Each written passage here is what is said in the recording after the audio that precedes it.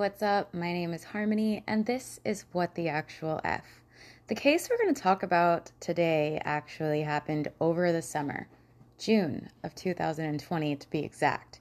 Now, before I continue, I'm going to go ahead and state right now that this is definitely under, listeners' discretion because this is an extremely graphic case. A lot of you guys are going to know this case, but only the viral part of it.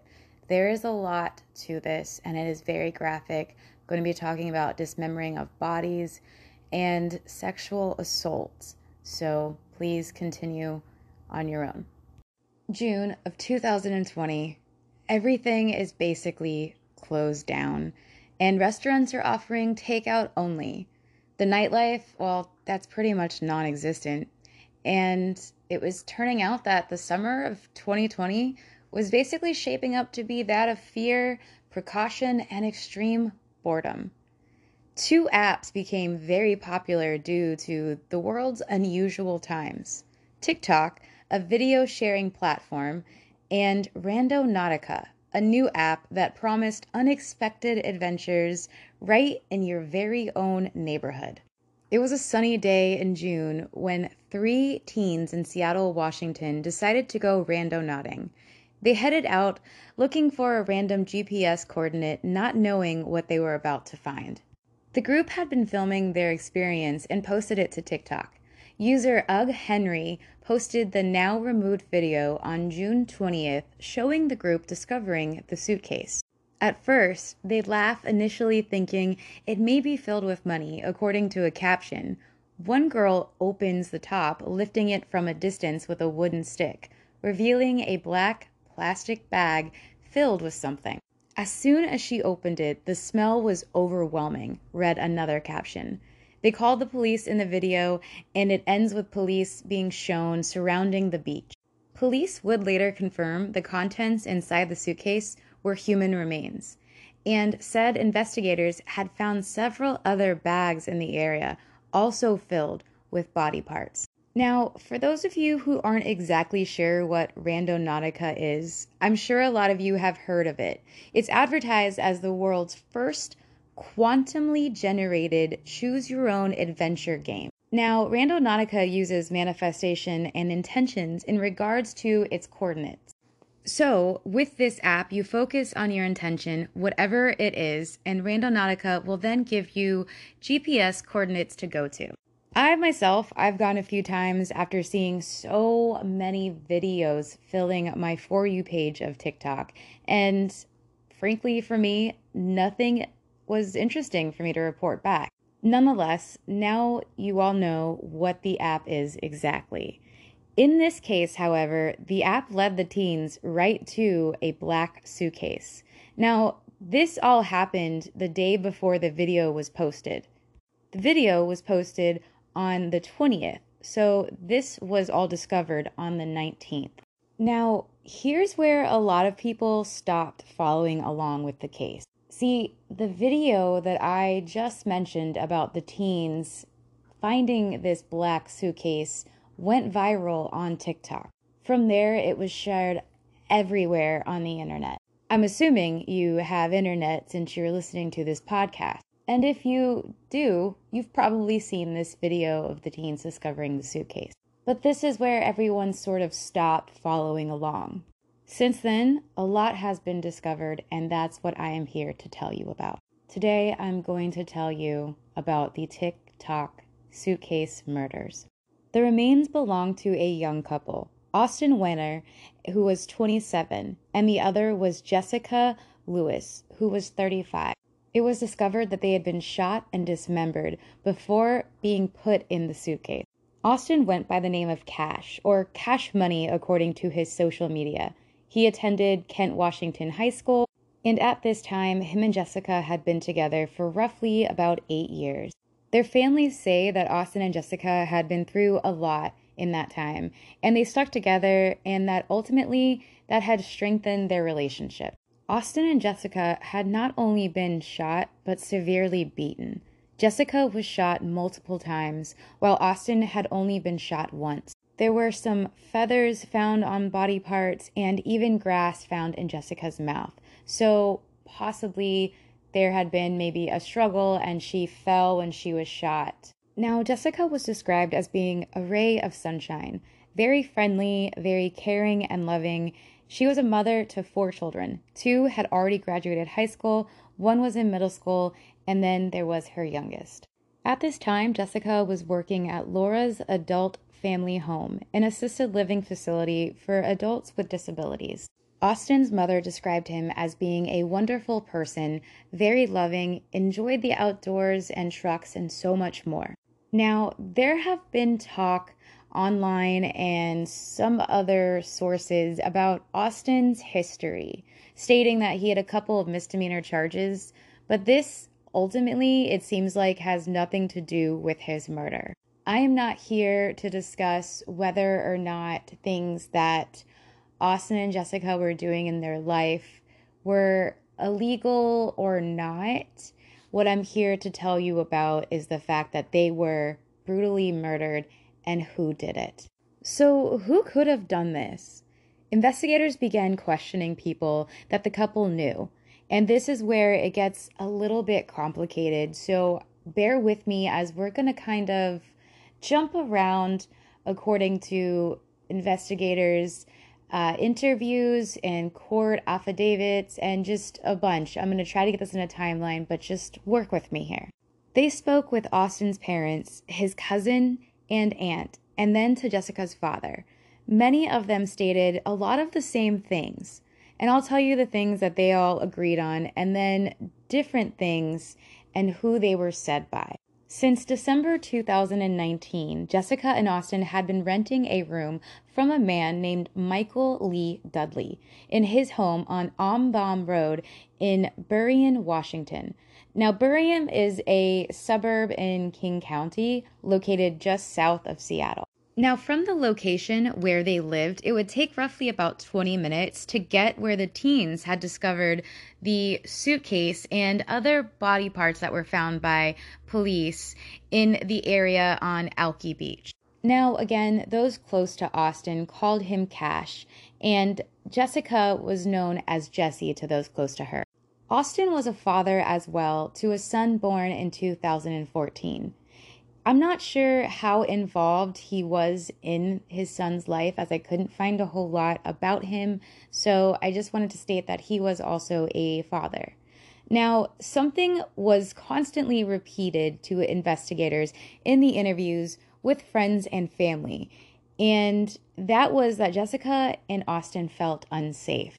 Apparently, Austin had gotten on the wrong side of a local Samoan group and had claimed that they had attacked him and Jessica at their residence. The last time Austin's mother had seen the couple, they had gone to her house and were doing yard work to make some extra money.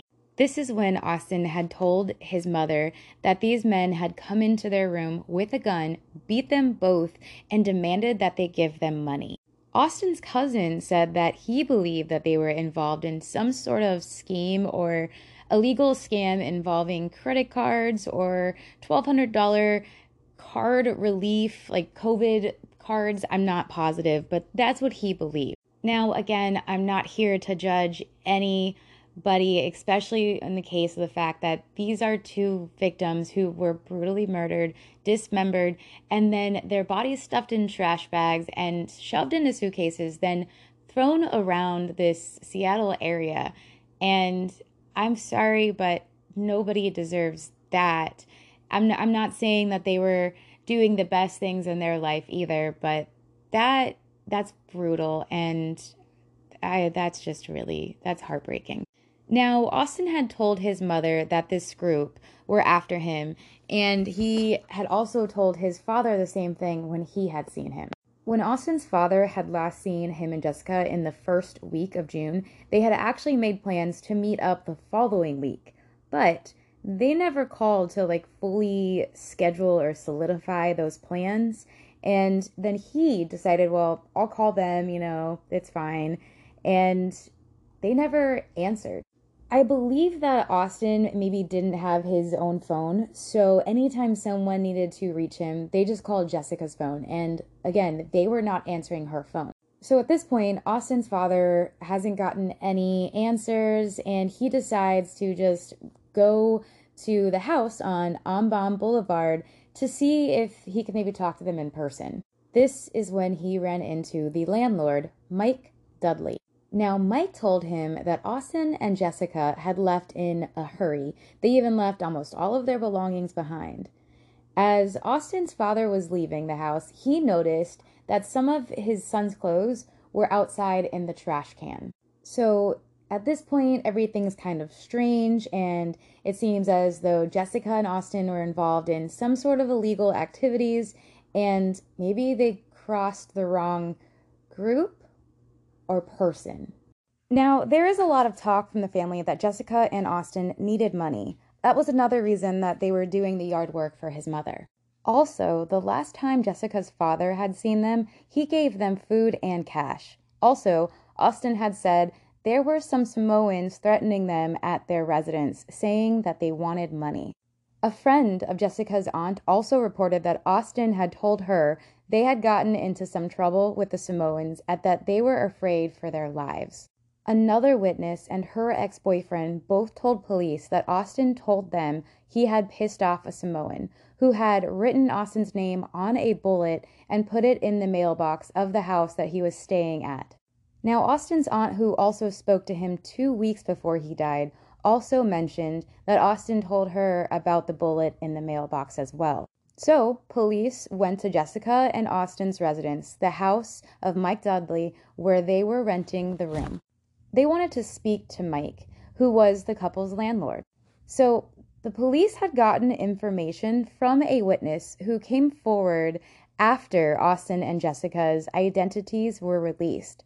The witness claimed he had lived next door to Michael previously, and he had actually met Austin on the premises once. This witness claimed that although he no longer lived next door, his wife and children still did, and that they reported hearing gunshots coming from Michael, Austin, and Jessica's house next door on June 9th. Other neighbors had also heard gunshots that night, as well as a male voice yelling, "Please don't do this, just let me leave," before the shots were fired. Police were called to the residence and they knocked on the door, yet they left when nobody answered. Seems about right. Seems about right with how police tend to respond to things. Then more witnesses started coming forward with first-hand accounts of being in the house and interacting with Mike Dudley. A witness known only as Witness D told police that she knew Mike Dudley but had never met the victims. She had been introduced to Mike through a friend, and Mike told her that he had a room available for rent. On the evening of June 9th, she was brought to the house by someone referred to as Witness F. However, when she arrived with her stuff, she noticed that Mike's glasses were broken, and he even seemed to have scratches on him that to her looked as though they could be defensive wounds. Then, apparently, Witness F, the one who had brought her there, took a shower and left, as one does when they drop off a friend. I don't know. You guys are assuming I have friends. I wouldn't know. Maybe you guys shower at other people's houses. I don't know. I don't have friends. Witness D also took a shower. Oh, I see where this is going. And then proceeded to go into the room that she was renting. Now, she states when she opened the door, there was a big pile of clothing, and under it, she could see what she thought could be a figure of a person, as well as a bloody hand sticking out. So she closes the door and wanted to go find Mike to find out what was going on. But she was also really scared, obviously. So I guess she sort of asked him in a joking manner.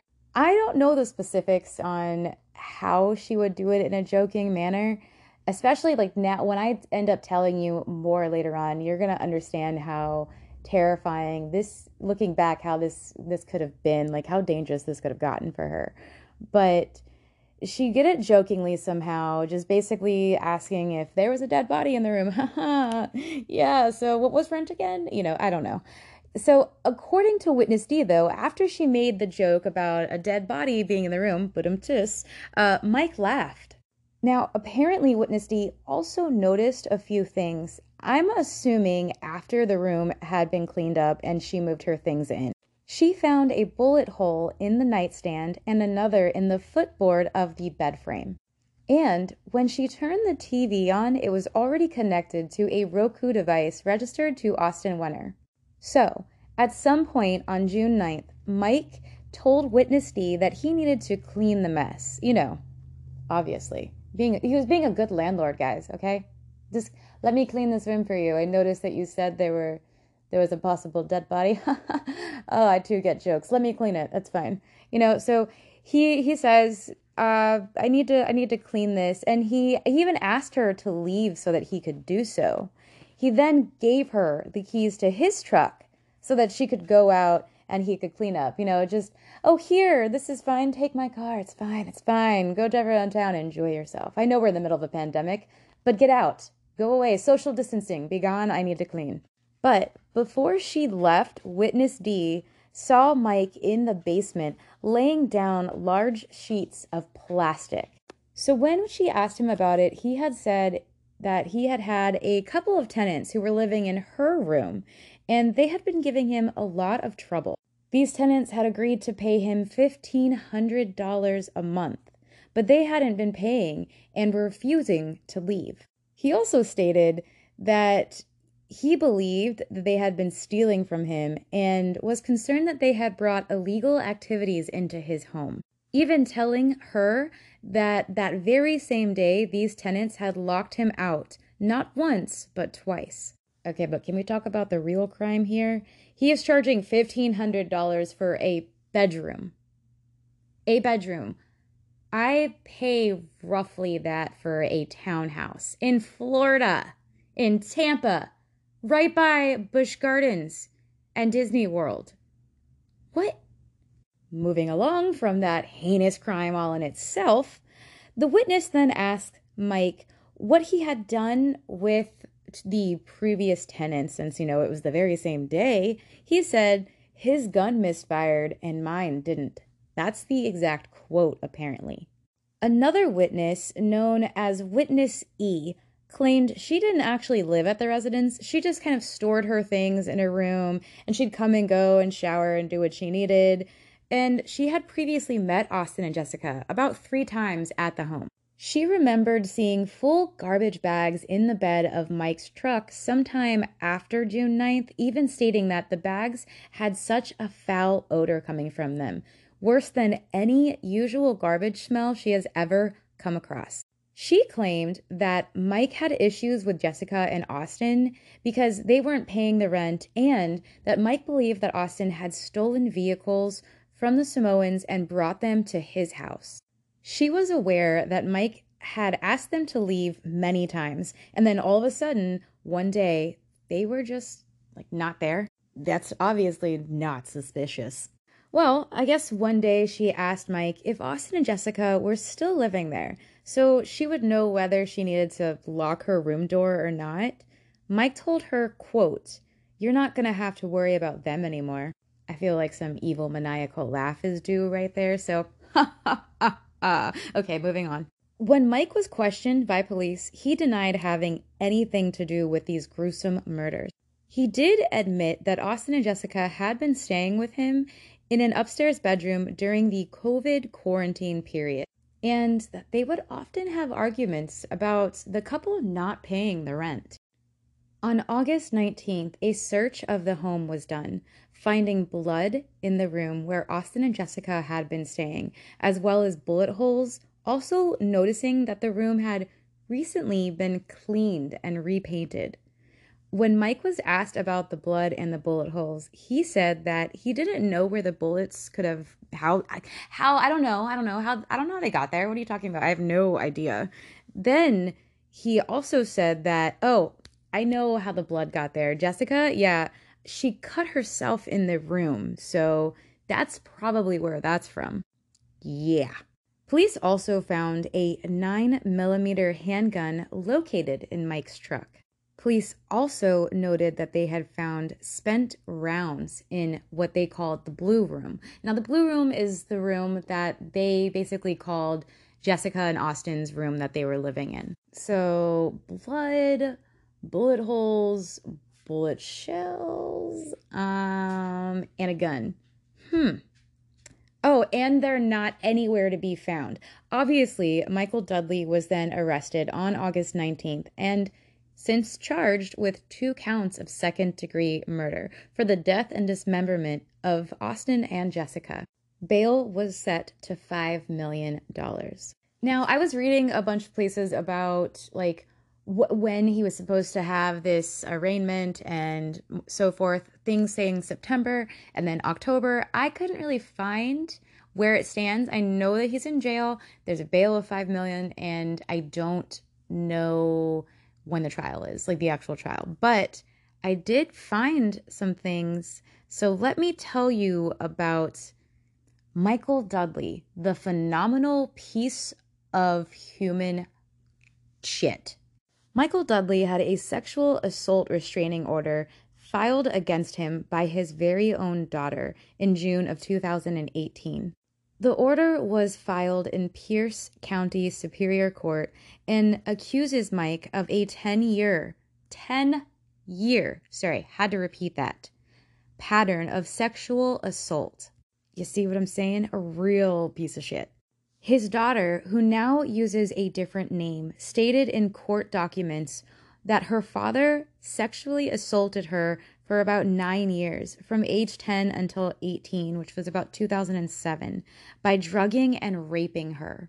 He would force her to share a bed with him, make her watch him masturbate, and watch pornographic videos with him, even stating that she didn't feel safe at home, and that he displayed and threatened to use a firearm or other dangerous weapons, and that he was a serious imminent threat to the public health and safety. As I stated, just a real fine gentleman. Michael also reportedly had locked Austin and Jessica in the house a few times, not as he claimed to Witness D that they had locked him out. He locked them in the house. They even told people of a time that they saw him, beat a dog to death with a hammer, then leave it in the yard for 3 days. They were terrified. He would tell them to leave and then lock them in, and they felt absolutely trapped. An ex of Michael's said that he violently assaulted her and that in 2016 he was arrested and charged for assault. Now, again, I don't know exactly what's going on with the trial. I'm going to keep looking. I'll keep an eye out. I will update you guys on that. But I really just wanted to give the story case, tell you about the victims behind the viral video that I'm pretty sure many of you saw. I know a lot of you from my TikTok come onto here. Thank you. I love you guys. And, if you are, there's chances that you were scrolling and you saw this Randonautica video. I mean, Randonautica blew up for a time there during lockdown. You guys, times were bleak. We were looking for some things. I don't see a lot of Randonautica apps now. I'm sure that if I just hashtag Randonautica on TikTok, I would get lost down the rabbit hole again. And quite frankly, I don't want to get that algorithm back. I like that I sleep a little bit now. I would sleep sometimes watching those videos, but I love it. So, a lot of people Randonauted. As I stated, I did that. And I remember this video popping up and seeing it and just being shocked that, oh, wow, they found something. But I do also remember, sadly, that I didn't hear anything for a bit, just heard about the video and then remains. I didn't know what had happened. And I fell into research and I didn't stop. I did this all in like one day as well as I could because I wanted you guys to hear it. Usually I will research several different crimes at a time and just whichever one I would like to do, I focus on a little bit more because there's just so many things that I am constantly doing. I have ADHD. I'm kind of researching, I'm sketching, doing work like commissions, and then, going out and doing acting. Like I'm doing multiple things all going on at once. So this case though, I had remembered that they were human remains found from a video, and I decided I'm going to look up all that I can to give you guys this. Now, according to some sources, there is a theory because the medical examiner did state, due to the autopsies in the body, that she believed there were multiple people involved in the beating, murder, and dismemberment of Austin and Jessica. So because of this, some people apparently online, I'm not sure, again, I don't know enough to say what I believe because I'm not a medical professional, but also it's just a little bit mixed for me to say maybe somebody else was involved and it wasn't just Mike. But right now, the physical evidence is screaming that Mike Dudley did it. But because Austin had told so many people about the Samoans and that he had crossed them and that he was involved with illegal activity, they're saying, there's speculation by theories, by internet sleuths, that possibly, I don't know why I said, I'm one of those too, but that possibly Mike may have had a hand, or maybe like other people were involved that Austin and Jessica had crossed. I do not know any solidity of truth to that, but that is a theory. I myself do think that Mike obviously did this. There's just a lot pointing to him. And if somebody else is involved, then sadly, there is not a lot showing that they are. And there's a lot showing that Mike is just a pretty bad person. So he's obviously violent. He's obviously sexually aggressive to the point of violence, rape, drugging, pedophilia, because he was doing this to his own daughter, a minor. And just, he's obviously not a fit, great person. So, yeah. I'd love to know what you guys think of this case. You guys can send me an email at whattheactualeffharmony@gmail.com. You guys tell me about what you guys think of these cases that I share with you. If you guys know of any cases, let me know as well. You can follow me as well on TikTok at Oh Hey It's Harmony, and as well on Instagram. Send me messages. I try to get back to all that I can. It's pretty tough, but I do my best. I am very sorry, guys. I really do. But if you guys send me anything that has to do with a case or anything you'd like me to research, please make sure you put that known in the subject line of an email. It's really best if you do those via email because I try to get to those all. So I really hope you guys enjoyed the information behind a viral TikTok video that all just blew up during a lockdown. So yeah, I hope you guys had a wonderful Thanksgiving, and I will talk to you guys next week on the next episode of What the Actual F. I love you guys. Stay safe. Goodbye.